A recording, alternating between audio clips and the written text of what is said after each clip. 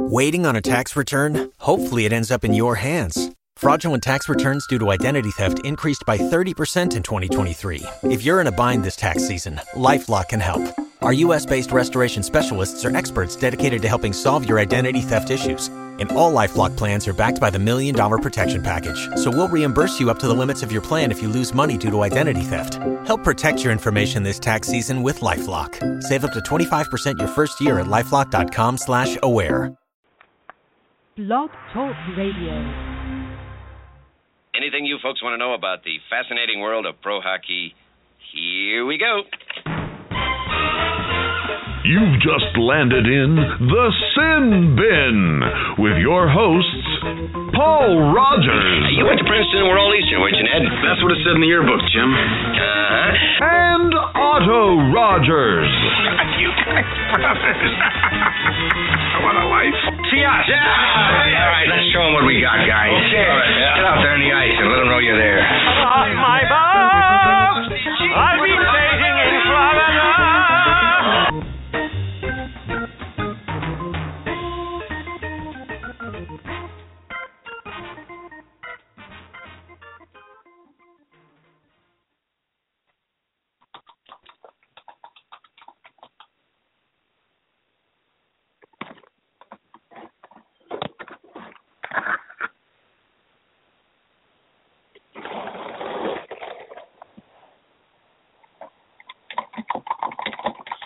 All right, welcome back to this. I want to welcome everyone back to another episode of the Seattle Sin Bin.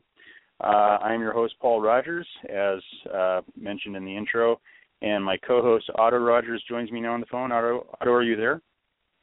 I am here, Paul. How are you? I'm doing good. Had a little bit of a glitch there for about 15 seconds, and my mic was turned off, so I apologize for that. But here we are, another week, another podcast. And it is a busy week in the NHL.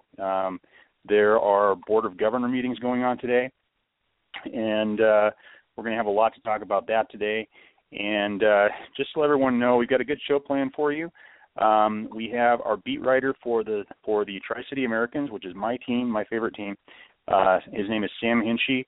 And he's going to be joining us real soon, and we're going to talk about how things are going with the Tri-City Americans and in the U.S. division of the WHL. Excuse me. And then later in the show, we've got an old friend coming on. He joined us a couple times last season, I believe. His name is Daniel Lane, and he is kind of a sports insider in Las Vegas.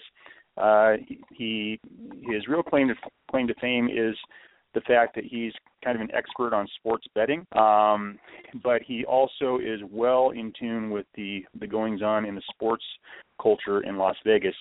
And we're going to talk about the expansion application from Las Vegas in Quebec and the discussions going on undoubtedly with that at the NHL meetings. That sound good to you, Otto? That sounds absolutely wonderful, Paul. All right. Now, before we've obviously got a lot of NHL stuff to get to later on, and we're going to talk to Sam here in a few minutes. But we had a big weekend for hockey in the Pacific Northwest. Otto, tell us how Metropolitan night went and how that entire weekend went down for the Metropolitan event. Yeah, you know what? It was a fantastic event, and I wanted to personally thank Paul Kim, who was our guest last week, of getting involved and bringing the Stanley Cup here. You know, I shared some pictures. I shared some pictures of the lines at the Showwear Center, and like the pictures does not show it justice. You know, people were in line all night long. I mean, probably standing in line for an hour and a half, 2 hours, 3 hours. I think some people might not even have been able to watch the game. They were in line for so long. Wow. It was absolute insane atmosphere. You know, people really, this just goes to show that we have a ton of hockey fans in this area, in this market, and all different, all the NHL sweaters were on display. I probably saw at least 50 to 75 Blackhawk jerseys, at least 100 Red Wing jerseys. I even saw 15 to 20 Flyers jerseys. I mean, it was insane. Everyone was bringing their favorite NHL sweater. So it was an electric night. You know, the retro jerseys were awesome. I mean, they look a little different, you know, but they're old school. They're supposed to look, you know, the stripy. They're supposed to look a little different. But it was an amazing night. It was a great game. And, you know, it ended kind of weird. So it was just like a fantastic night overall. Who won that game? Seattle won that game. It was very close. It was very, very close. I mean, it came down to an official review at the end of the game, and everyone thought the T-Birds had won. All the coaches were gone. They even had the mascot on the ice. But then the referees they took a second look to make sure. There was a really close play, about 8 seconds left to go in the game, and Seattle was a man down, and Tri-City also pulled their goalie. So Seattle was actually, you know, it was actually a two-man difference, and it was really close. About 8 seconds to go, it looked like they might have had a shot at a goal, but it didn't go in, so got the win. Right. Now, did the game start on time? Because I had heard that Tri-Cities actually had some trouble getting over there because of the weather and such. The game actually did start on time, but my understanding is their play-by-play man and some of the other staff and things like that were not able to make it. So I think the Americans tapped into the local play-by-play media because I think there were some issues with the travel from Tri-Cities to here. Right. All right. I think we're going to take a quick break while we're waiting for Sam to connect. He's supposed to come on in about 5 minutes, I think. Okay. But in the meantime, we're going to take a quick break, and we're going to let the good people at NPR Hockey Talk take over for a few minutes while we wait for Sam. All right, so wait for us on the other side, folks. And that's how 3 adorable baby goats cleaned up a 2-story trash heap next to I-5 in Seattle. Next, it's Hockey Talk on NPR. The time is 4 o'clock.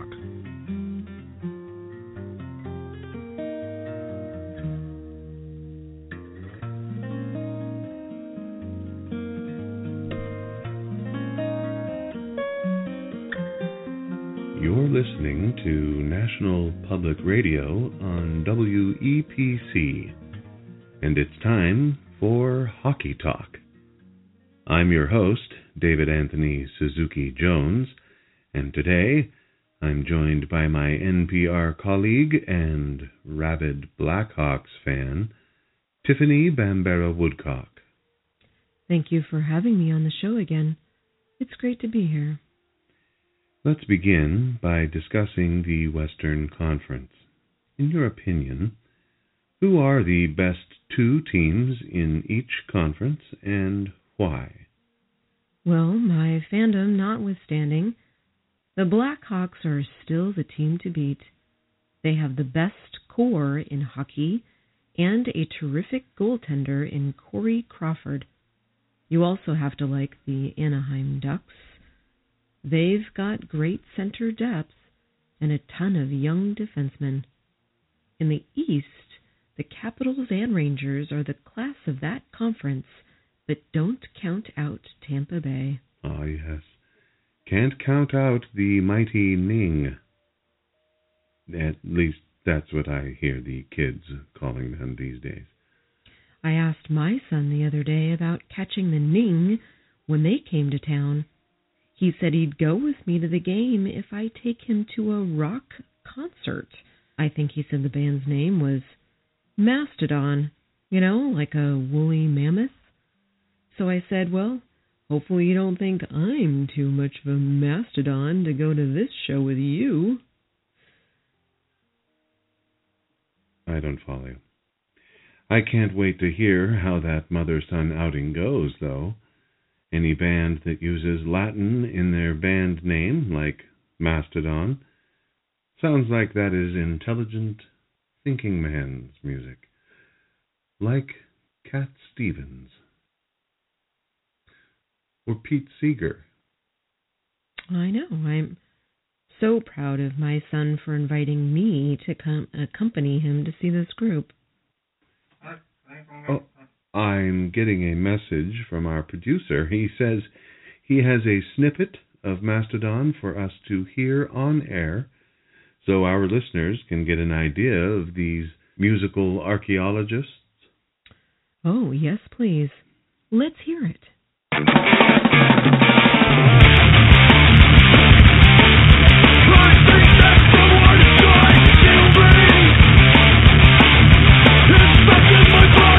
Anything you folks want to know about the fascinating world of pro hockey, here we go.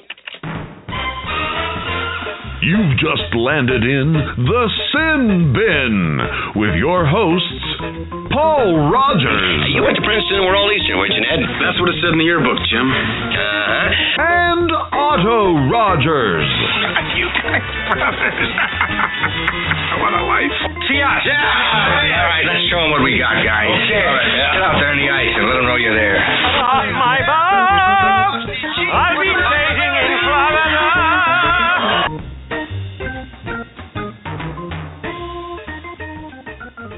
All right, everyone, welcome back to another segment of the Seattle Sin Bin, and I'm your host Paul Rogers with my co-host Otto Rogers, and joining us on the line now is Mr. Sam Hinchee. Sam, are you there? Yeah, I got you guys. Can you hear me? We can hear you. How are you doing? Good. Thanks for having me. I'm glad to be here. Hey, no problem. And so it's good to finally talk to you on the phone, Sam. And you are part of our dramatically increased coverage of hockey in the Pacific Northwest this season. For this year, we are extensively covering the WHL U.S. division, and Sam is our beat writer for the Tri-City Americans. And in fact, he published a notebook on them today, and I appreciate you doing that, Sam. But Sam, before I get into the meat of the interview, I like to do this with new guests. I'd like for our listeners to get to know you a little bit.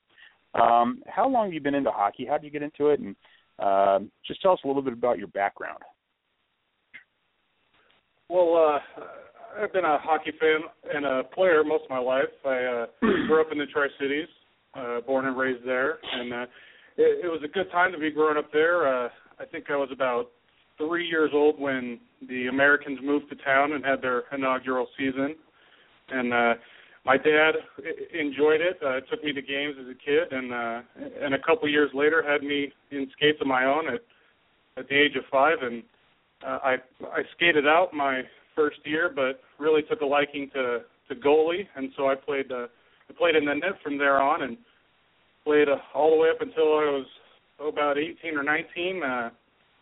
Kind of the highlight of my career being I got to suit up a few times as on an emergency situation for some WHL games, and got to play in some, and for the Thunderbirds cool. And for the Americans, and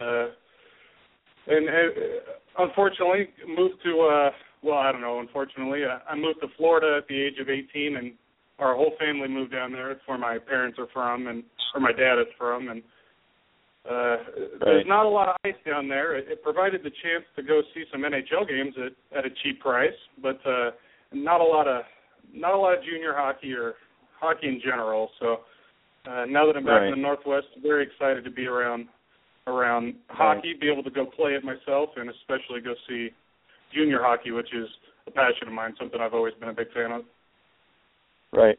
And you are one of the two beat writers for Seattle Sin Bin, along with Kevin Dudley, who has a bit of a journalistic background. Can you tell us a bit about your journalistic background?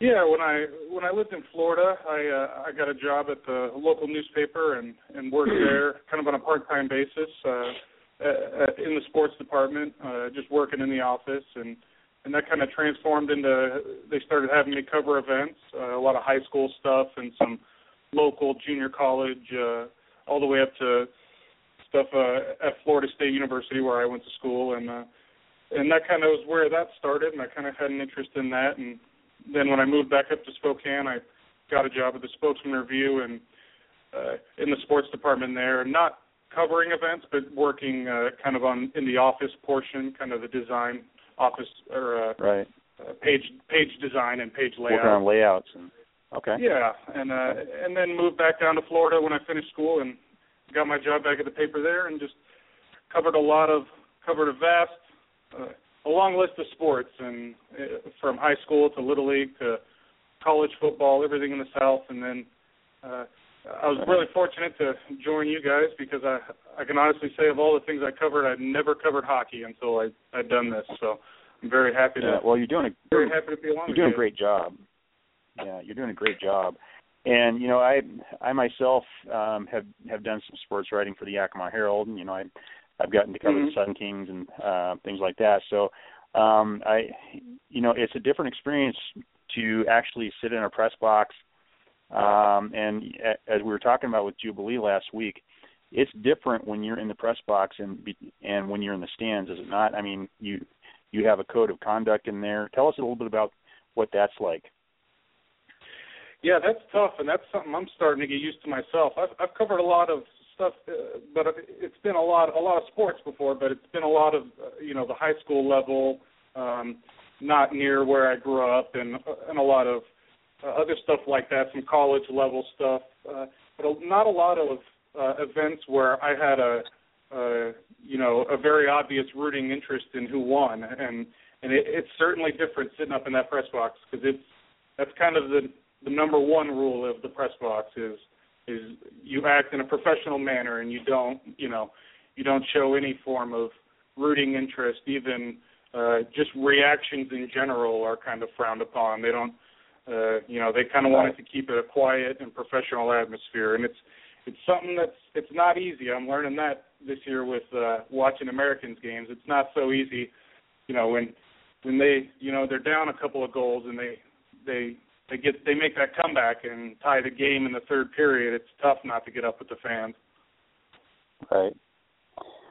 All right, Otto, you had some questions for Sam, didn't you? Yeah, I did. Hey, Sam, nice to finally talk to you. Yeah, you too, Otto. Yes. So, tell me, tell me about this kid. I wanted to talk about some of the individual players on the Tri-State Americans. Tell me about this kid, Michael Rasmussen. I see that he's 16 years old, but he already has 18 points. Like, what's kind of his background? Where did he come from? And is he like what's his career? What's his trajectory looking like with the Americans? Well, I'll tell you what. I talked to Tri-State Americans play-by-play announcer Craig West before the last game I attended, and one of the first things he told me was the sky's the limit with this kid. He's their first-round pick in the Bantam draft from last year, so it's his first full eligible season to be on the team. He's out of Surrey, British Columbia. He played at, I believe he played at the Okanagan Academy in Penticton, British Columbia. They have a well-known prep academy, and he's out of there. And they're really high on this kid. He's been really impressive. Coming into the season, he was on the top of the list of players that I was excited to see with this team. Him, along with their import draft player, somebody we'll talk about probably later, Juuso Valimaki. Those are the two that I was most excited about seeing coming into the year. And Rasmussen is certainly impressed. He's already got 8 goals. He had a goal, I believe, in it was either their Saturday loss in Seattle or the win in Everett a few nights earlier. He had a big goal.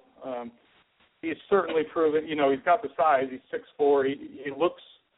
Just looking at him on the ice, he looks like somebody who's much older than 16 and a half years old. Right. But he's certainly impressed, and he's making General Manager Bob Torrey look like a very smart man with that choice in the first round last year.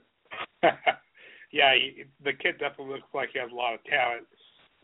And another player I want to talk about is the guy leading your team in points, Parker Bowles. Bowles? Did I say his name right? Yeah, Bowles, yes. He has 36 points on the year. what's his future like? Does he have like an NHL kind of future, or is he someone that just scoring a lot of goals, but maybe not have quite the NHL future as someone else might have? Yeah, he's kind of one of those. He's a 20-year-old. He's one of their overage players, and he's one of those players that's he's kind of a little under the radar. He's their only player who obviously averages more than a point a game, like you mentioned. He's got 36 points. He's their leading scorer, leading goals, and leading assists. And he just kind of brings it all. He really does it all for them. He's on that number one line. He centers that number one line. He's also the center man on their number one power play unit. He's got he leads the team in goals. He also leads the team in power play goals. I think he's got 7 or 8 of his goals are on the power play. So nearly half his goals come on the power play. Right. So he's a big special teams player. He's somebody who I don't know that his game at this point in time translates to the next level. He's not the biggest player. He's not a physically imposing player. I interviewed him recently, and he had an inch. He probably had an inch on me, but he definitely looked like one of the thinnest guys I had seen out there. He was very lean, very thin, and so I'm not sure that his game right now necessarily translates to the next level. It's always good, these guys. There's a lot of guys that come on that are undrafted, come on with a solid 20-year-old season and translate that into a pro contract. I mean, that's absolutely not out of the realm of possibility. Right. Okay. So the team, they're kind of having a rough start to the season. They're 11-17-1. What do you think is the area? An area which is a strength for the team, and what do you think is an area where the team could improve on to do much better down the road? I'll tell you what, it's interesting. They coming into this season, a lot of experts, quote unquote, kind of picked them to be near the bottom of the division where they're at, but not for the reason that they're there. I guess I would say that. A lot of people thought, last year, I think they had the second or third least amount of goals scored in the entire league. And so a lot of people coming into the year thought scoring would be the problem. And it really has been quite the opposite. They're scoring goals.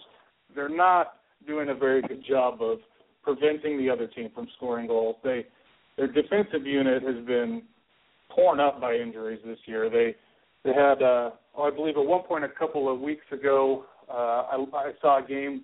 They only had 2 defensemen suited for that game that had any WHL experience prior to this season. Wow. And so they've been dealing with injuries from the get-go. It seems like they've lost one of their key defenders, Riley Hillis, for the entire season already. He played only a handful of games. They've already lost Brendan O'Reilly. He's only played a handful of games, and he's expected to be out another month or so, at least. And those are 2 key defenders. They obviously have Brandon Carlo. He was a high draft pick of the Boston Bruins last year. World junior player for Team USA, and that's another thing. He's been good. He was out for a little while, but he returned to the lineup. But they're about to lose him again in a couple of weeks when he goes and plays for USA in the World Juniors again, and they'll be without him for 9 or 10 games. So they've really struggled on the defensive end. Scoring has been a lot better than people thought. Guys like Rasmussen young guys have provided a lot of unexpected scoring, but it's really on the defensive end where they've struggled the most. And Evan Sarthal, their goaltender from the west side of Washington, Black Diamond, this is his first full season as the starter. He had been the backup for the last couple of years behind a high draft pick in Eric Comrie of the Winnipeg Jets, and this is his first full season as the full-time starter, and he's certainly struggled. I think he'd probably be the first to admit he's not lived up to his own expectations, some other expectations of him so far this season. He's certainly struggled, but as a whole unit, defensively is where they've struggled the most.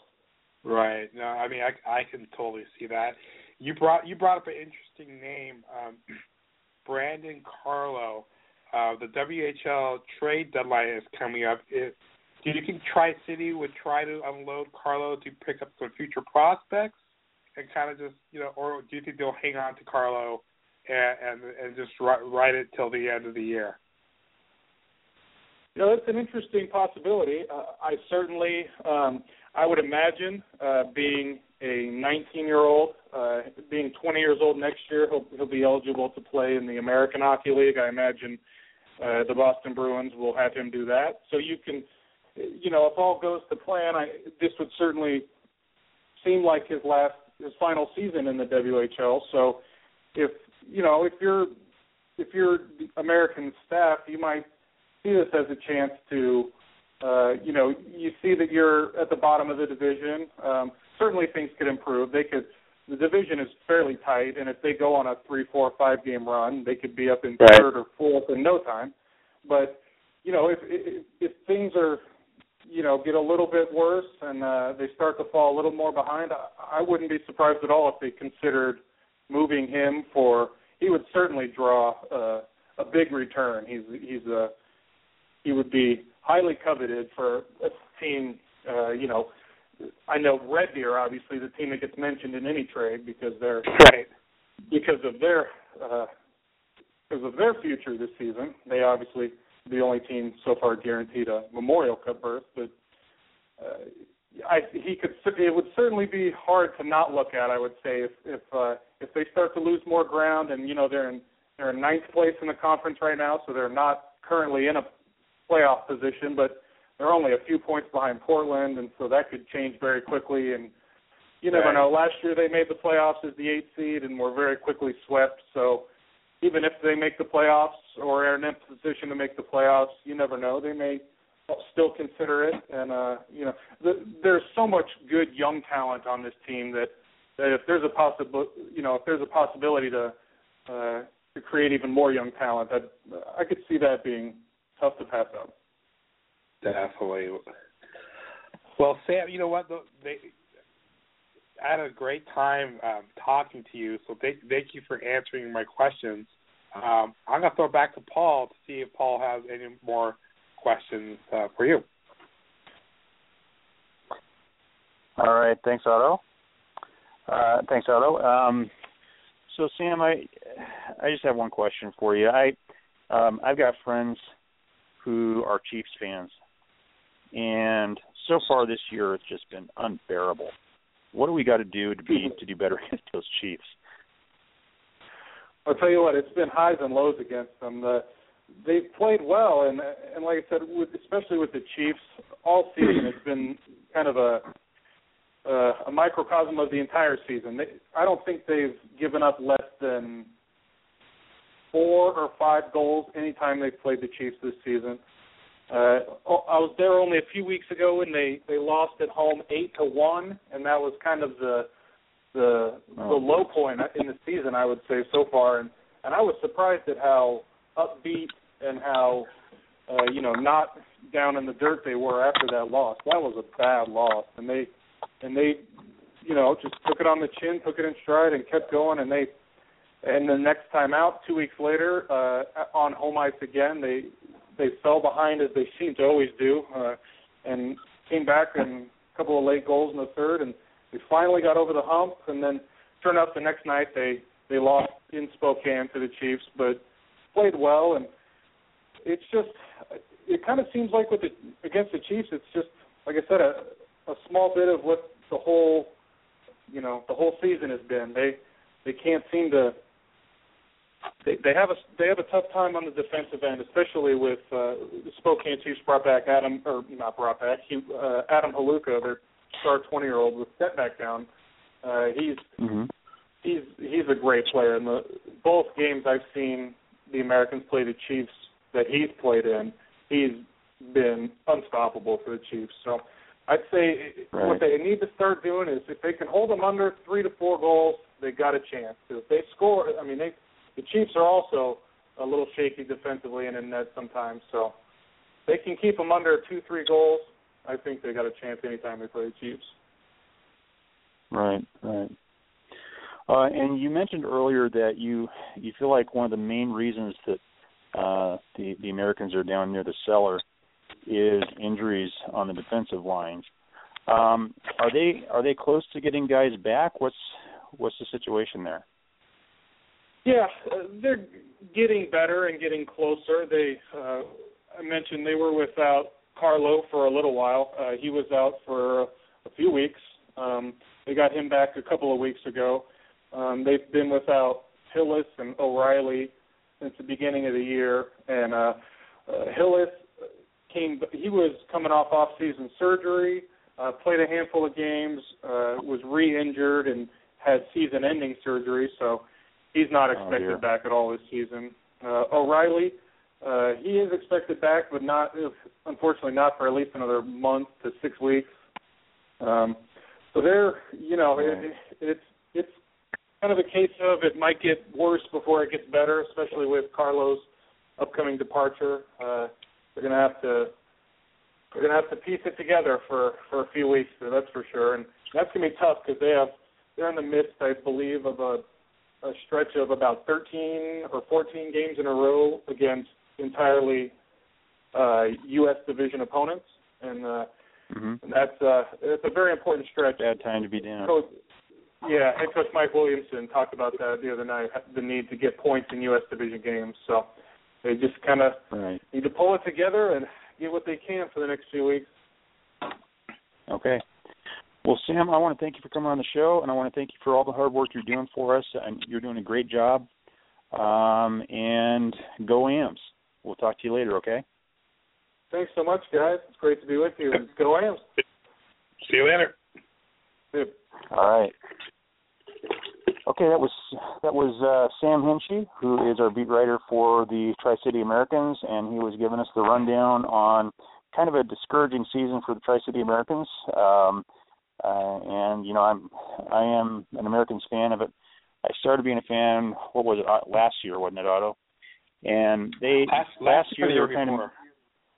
I think it was last year. Last year they were kind of mediocre, but they made it to the playoffs, and it was a lot of fun. But this year they're just not good, and it sounds like injuries are a main reason. And so we're waiting on Mr. Dana Lane to call in any minute now, and we're going to take a quick break, and we'll see you guys in just a few minutes. If a premium beer is to please a lot of people, it has to be good. It has to know the way to natural ingredients, what prime quality hops to seek out, what first-rate grains to choose. It must draw upon the Pacific Northwest's pure mountain water. But above all else, it must deliver fine taste. Today, one beer does it all. Mountain Fresh Rainier, a brew apart.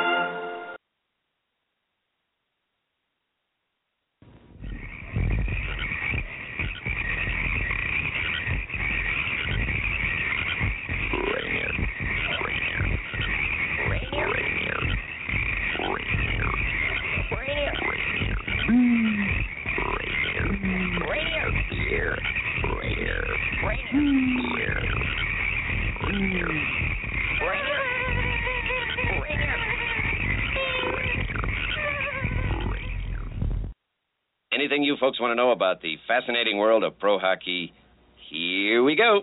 Drop that puck! Drop that puck! Drop that puck!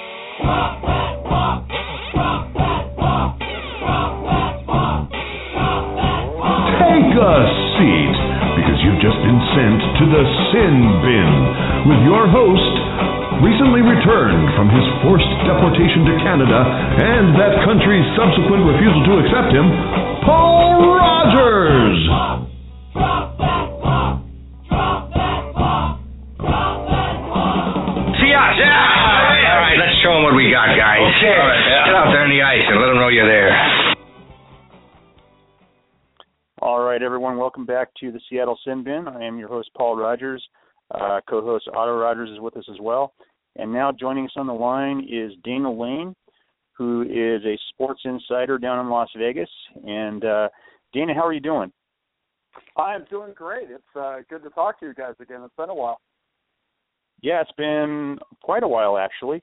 And I think since we last talked to you, there's been many, many things that have happened. For example, the Seattle NHL investment group swung and missed and failed to get an application for expansion in. But your guys did. You guys got an application in, and it's kind of slow going getting a decision from the NHL. But how's it going down there for you guys? Well, I think people are still, they're very upbeat and they're obviously very optimistic because as I wrote yesterday, I think it's beginning to clear up a little bit, and it makes complete sense in the direction that it's going. I think All-Star break in Nashville, I think we're going to hear Gary Bettman saying that we have decided that Las Vegas will get a franchise. We think Quebec, unfortunately for them, to wait a little bit longer because, guys, you can't take away Quebec when you have a Carolina Hurricane team that is not only just atrocious in the standings, but when you can't even fill up 60% of your building, and oh, by the way, that's about 15% less than the Coyotes and the Panthers. So you can't take those cities away because now you're staring at contraction, and that's not something that the NHL wants to do. So I think they love the fact that this allows Seattle to get some more time. This gets a team in place in Vegas where they can have the draft of the players left unprotected by one team, which enables them to get better quicker, and then you have Quebec as a possible spot for a team that's not doing so well. Right. Now, what you're saying sounds logical, but what you're saying is that you think there's going to be an announcement at the All-Star break. Is that intuition and logic, or have you heard some people tell you things to that effect? No, not necessarily. But I do think this. You're looking at the All-Star break as pretty much the year point from the time that we started selling season tickets. Right after the Super Bowl, Bill Foley and his group started to sell season tickets. I think the All-Star break is really the bending point for this city. I think after that, I think people are going to start going, okay, wait a minute here. Let's make a choice because we've been invested in this not only emotionally but also financially for a year now. It's time for the NHL to, it might be a situation where no announcement starts to hurt a city that really wants them to come. Right. And would you say that people are already starting to get frustrated down there? Because I'll tell you, if I was in your shoes and I was getting these delays, I would be going out of my mind right now. I don't think so. I think I'm brought in by myself.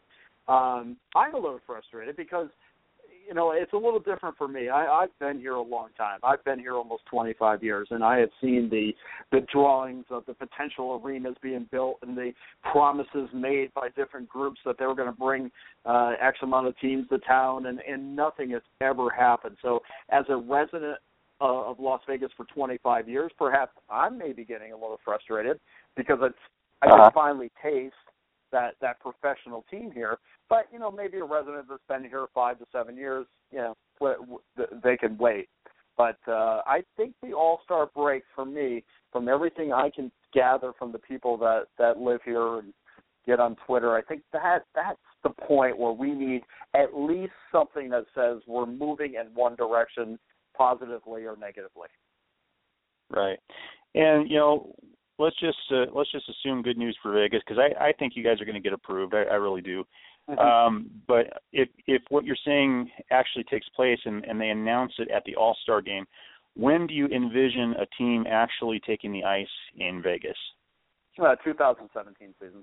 That's 2017. That's always been the consistent target date for a team to get on the ice here in Las Vegas, and you need. And 2016 at this point is really pushing it because you need to get your whole organization together, including figuring out who your American Hockey League affiliate is going to be, if you're going to have an ECHL affiliate. These things take time, and I think we're really focused on the 2017 season. And I see pictures that you post periodically of the arena itself. What's the status on that? When's the estimated completion date for your arena? The opening date for the arena, in fact, they just announced it a couple days ago. Opening date will be April 6th. It will be opened by the Killers, who are a Las Vegas-based band. Wayne Newton will also be part of that bill, so that will be interesting. But April 6th is the official opening date for the arena, which absolutely looks fantastic. And I got to tell you, I've been down there just about every week taking photos from the time that they demolished the MGM sales offices to putting the elevator shafts in the ground, and to see where it is right now, it's unbelievably impressive. Right. So did you hear anything interesting from the ownership meetings today? Not a lot. I mean, more of the feedback, and I didn't expect to hear anything anyway. I mean, we got that news that the deal between the Panthers and Broward County has gotten done, and that's even more. Yeah, that's I big think news. That's the biggest news for Vegas.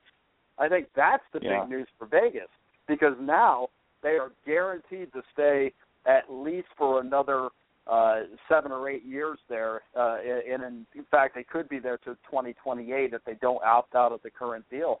And that's huge for Vegas. So now that makes it even more crystal clear that, hey, our focus really on the Carolina Hurricanes as being the weak link of the league, and that is an easy move to Quebec, who, oh, by the way, would much rather pay a relocation fee than an expansion fee.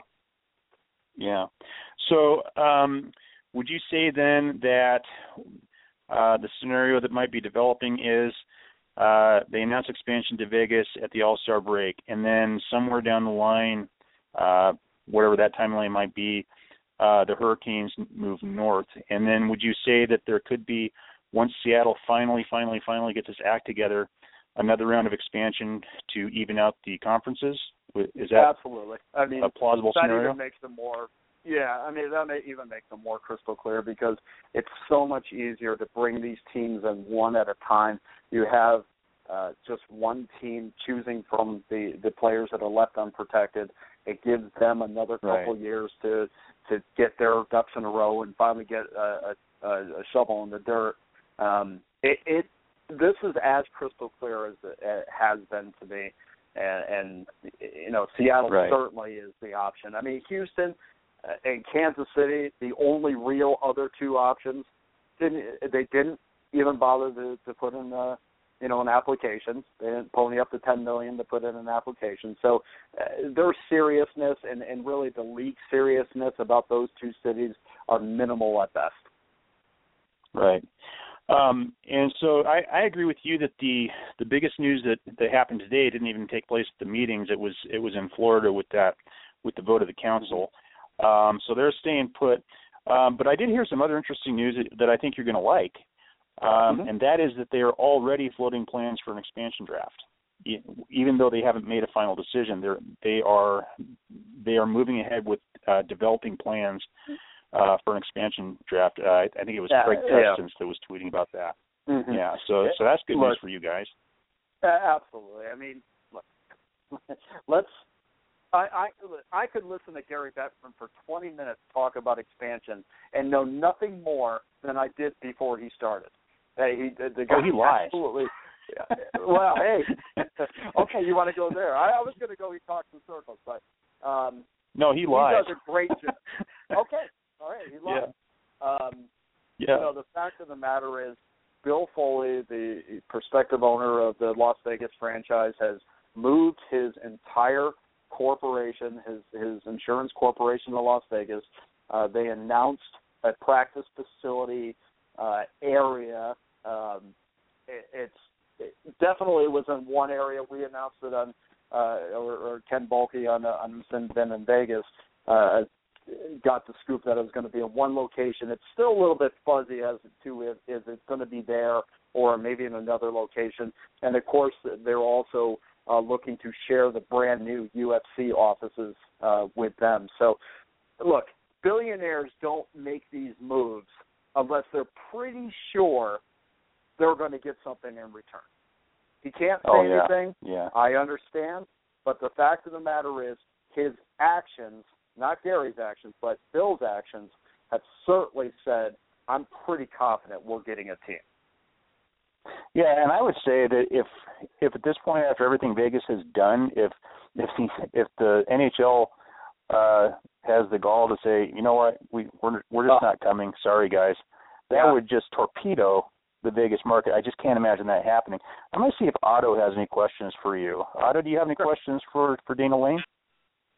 Yeah, no, I just wanted to know if he saw the report about a new NBA/NHL arena in Virginia Beach and how that would kind of, mix into the whole relocation expansion angle. A new arena in Virginia Beach? Yes. Well, go ahead. Yeah, I mean, as far as the NHL is concerned, I mean, really even the NBA at that point, I don't think that has any bearing on it.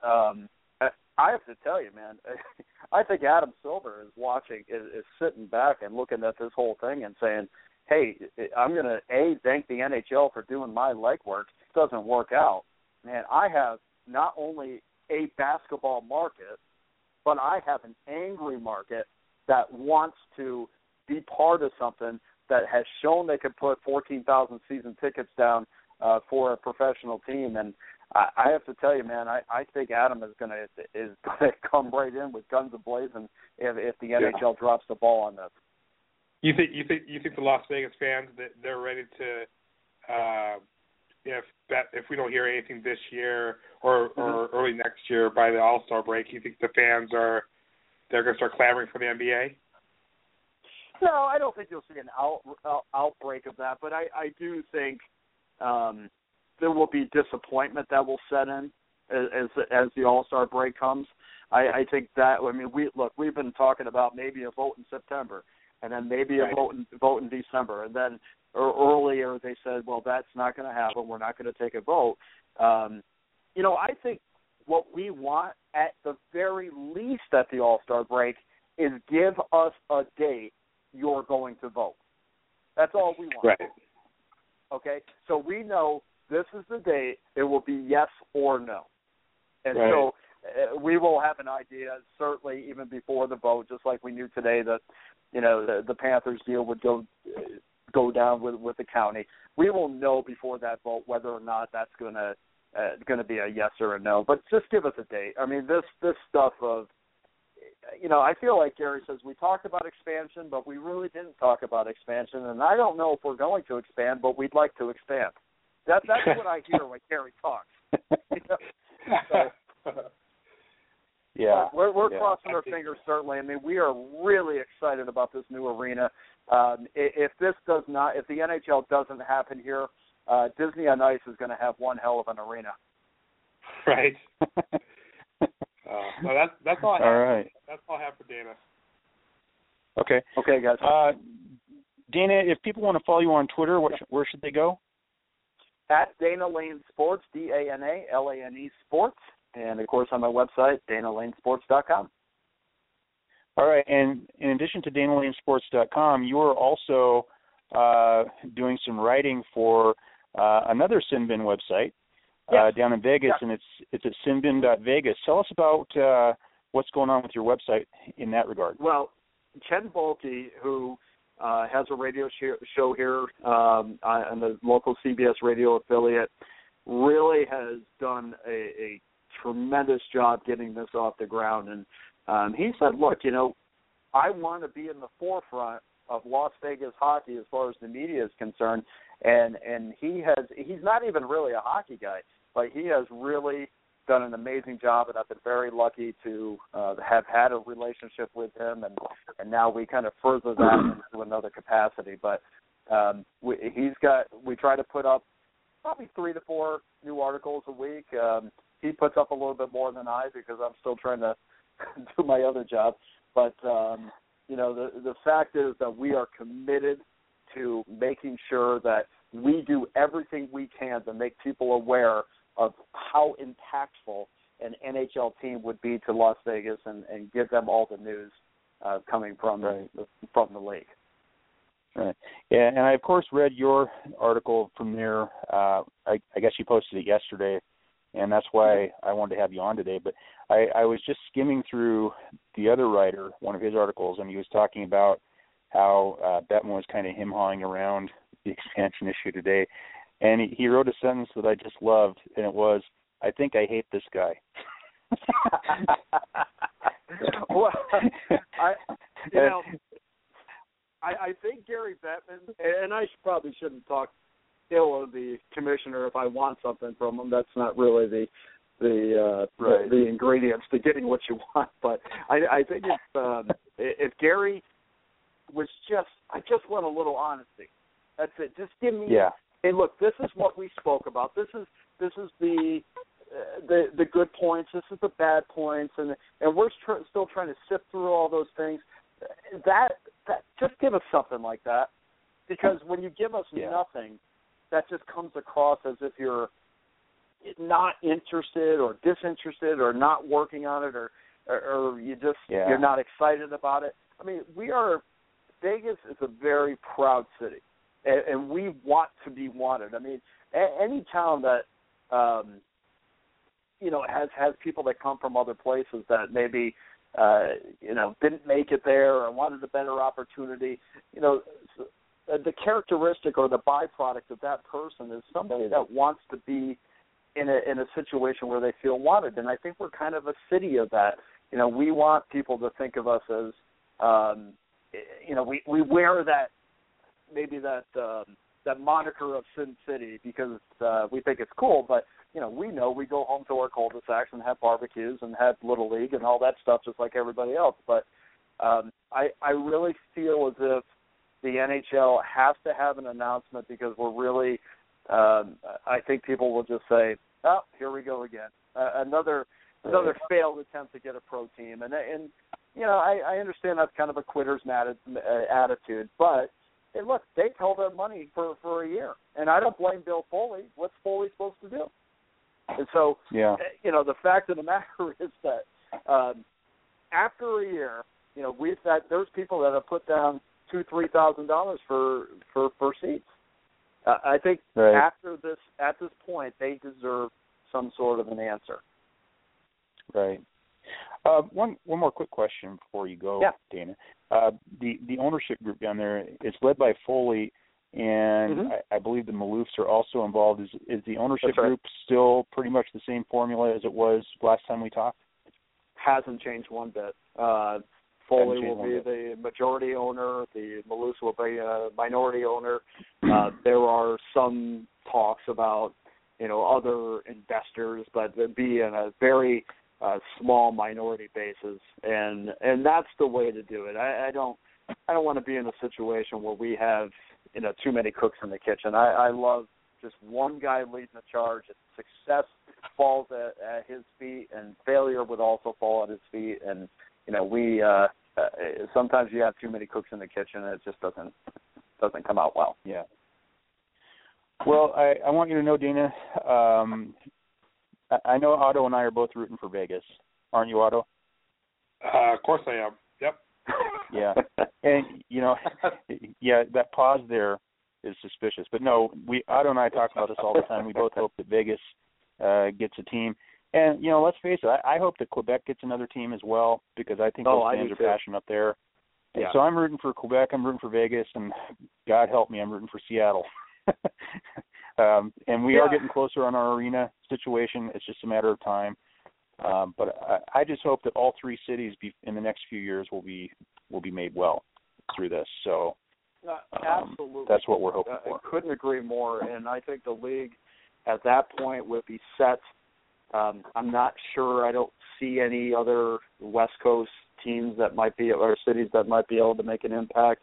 I mean, Seattle has a long history of hockey in one way or the other, and certainly, Seattle began the NHL in many ways by winning the first cup. So, and we just celebrated that over the weekend at the Thunderbirds I saw game. that. I did see that. Yeah. But, I would love it because here's the thing for Phoenix or for Arizona, and there was a lot of talk about them moving. I mean, we had some local media people just saying they're coming. The thing about that is if Vegas gets a team, that creates a natural link between Arizona and Los Angeles and Anaheim and San Jose. It is very hard for the people down in Arizona to have some sort of rivalry because there's nobody geographically around them. And if this is done right between the two cities, this could become a huge rivalry, which would only benefit both of us. Right.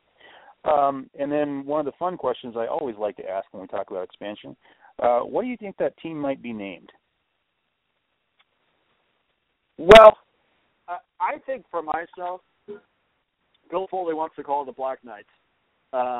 For me, if Bill Foley wants to put up $500 million of his own money, he can call it whatever he likes. I personally like it kind of shortened down to Knights. So Vegas Knights. There's kind of a little double meaning there. And my daughter would like it named the Unicorns, but I don't think that's going to happen. But I like the Knights a little bit because there's so much you can do and so much marketing with that name. Black Knights, I think, is a little bit wordy, but I'll tell you what, if Foley pulls this off and he wants Black Knights, I'm all good with that. Yeah, there you go. All right, Dana, well, thanks for coming on. We'll have you back on again sometime this season, I hope, and we're hoping for good news down there. Well, Paul and Otto, I always appreciate being on with you guys, and anytime that you need anything, I'm always available to you. All right, thanks, Dana. Talk to you later. Thank you, sir. Thank you. All right, that was Dana Lane of DanaLaneSports.com. And we're going to take a real quick break, and Otto and I will come back to wrap this up. The Ferris State Bulldogs beat the University of Michigan Wolverines. The Ferris State University Bulldogs defeat the Michigan State University Spartans 4-1, and the Bulldogs win 8-1 over the Ohio State Buckeyes. Ferris State hockey season tickets are on sale now. Reserve your spot for all 19 home games. Includes 2 games each versus Michigan, Michigan State, Ohio State, and Notre Dame. $175 for adults, $80 for students. Contact the ticket office at 591-2888 or log on to FerrisStateBulldogs.com. Anything you folks want to know about the fascinating world of pro hockey, here we go. Drop that puck! Drop that puck! Drop that puck! Drop that puck! Drop that puck! Drop that puck! Drop that puck! Take a seat, because you've just been sent to the Sin Bin with your host, Paul Rogers, who is a college graduate.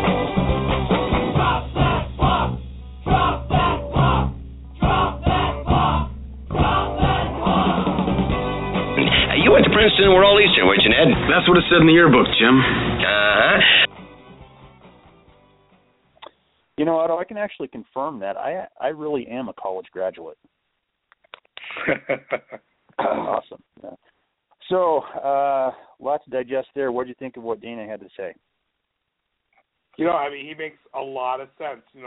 My wish is that we would have to go to an expansion model, is that we have staggered expansion, so we don't have 2 teams pulling from the same pot in the expansion draft. And now, and I would my preference would be expansion as well, but I see relocation. I see a faster startup time. Less. My concern with expansion with this market is how long of a honeymoon period do we have with this team? Are we going to give them the 7, 8, 9 years for an expansion team to get in here and kind of get everything going, or are we going to have a couple losing seasons and start to turn on them? And so my fear with expansion is the length of the honeymoon that we would have with this new team. I'll take the team any way I can get it, but that's my fear. But I mean, right? Yeah, it makes sense. It makes sense. I honestly think at this point, I kind of agree that the Hurricanes are probably going to be the team that moves, and I know that Arizona is working really hard to stay in that state, and I kind of think they're going to get it done. And so I think we may have no choice but to talk about expansion in a few years. But there's one quote, there's an article, and it's actually going to be in the art. I'm going to have snippets of the quote in the story where our podcast is posted tonight.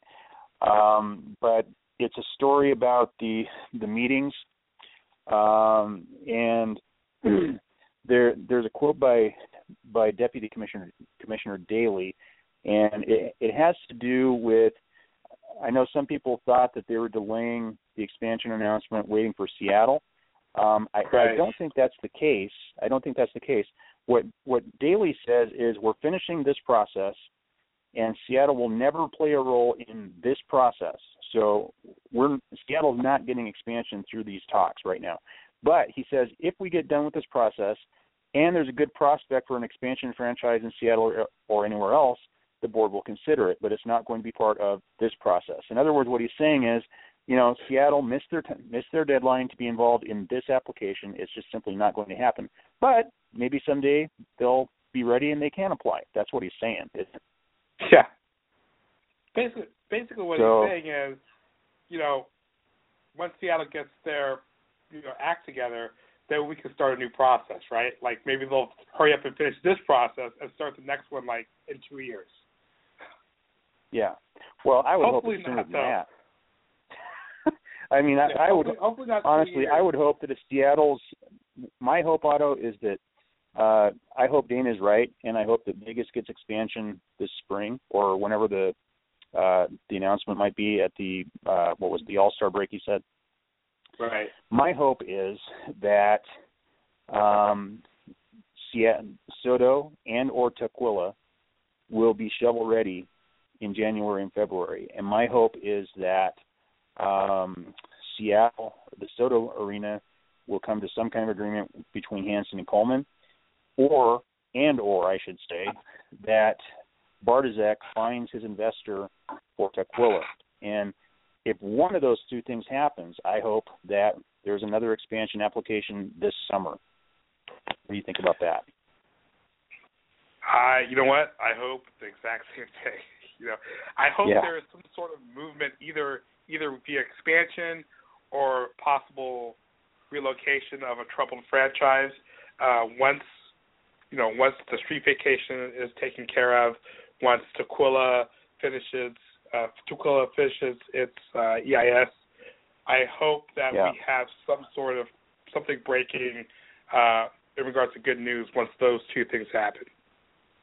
Yeah, and I really hope that both Tukwila and Soto get shovel ready. I know that Ray's still working on it. I know he's experienced some frustration in that regard, but he's still working on it.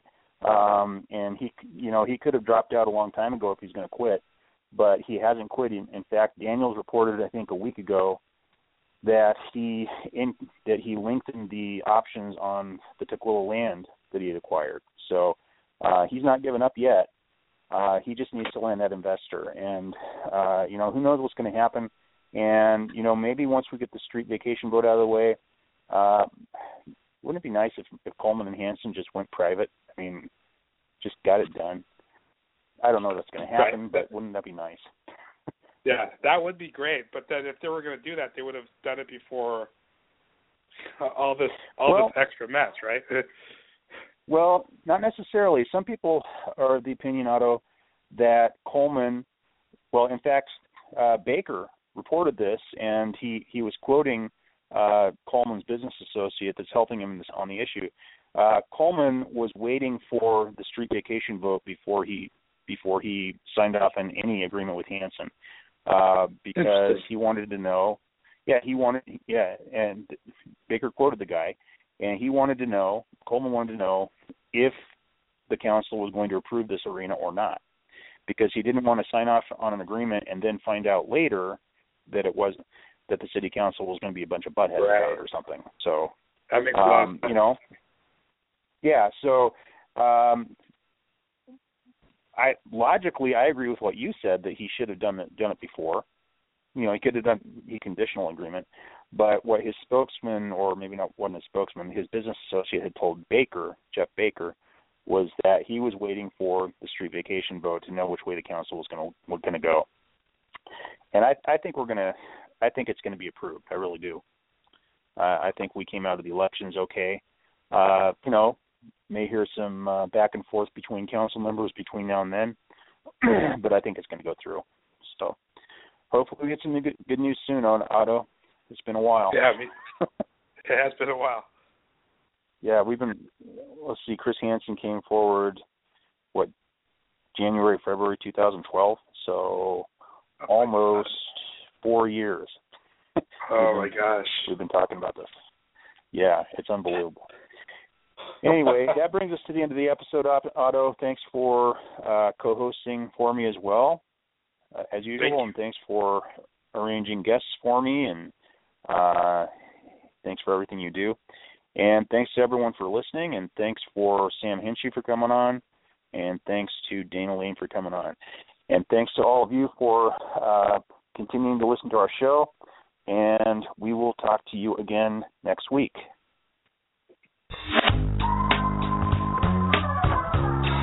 Thanks for sitting in the Sin Bin with your hosts, Paul Rogers and Otto Rogers.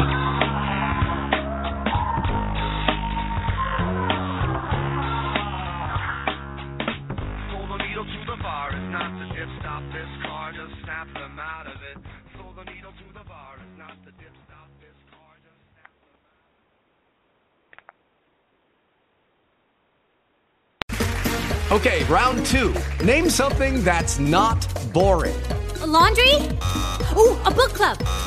Computer solitaire, huh? Ah, sorry, we were looking for Chumba Casino. That's right, ChumbaCasino.com has over 100 casino-style games. Join today and play for free for your chance to redeem some serious prizes. ChumbaCasino.com. No purchase necessary. Void where prohibited by law. 18+ terms and conditions apply. See website for details. Step into the world of power, loyalty, and luck. I'm gonna make him an offer he can't refuse. With family, cannolis, and spins mean everything. Now, you wanna get mixed up in the family business. Introducing The Godfather at ChumbaCasino.com. Test your luck in the shadowy world of The Godfather slot. Someday, I will call upon you to do a service for me. Play The Godfather, now at ChumbaCasino.com. Welcome to the family. VGW Group. No purchase necessary. Void where prohibited by law. See terms and conditions. 18+.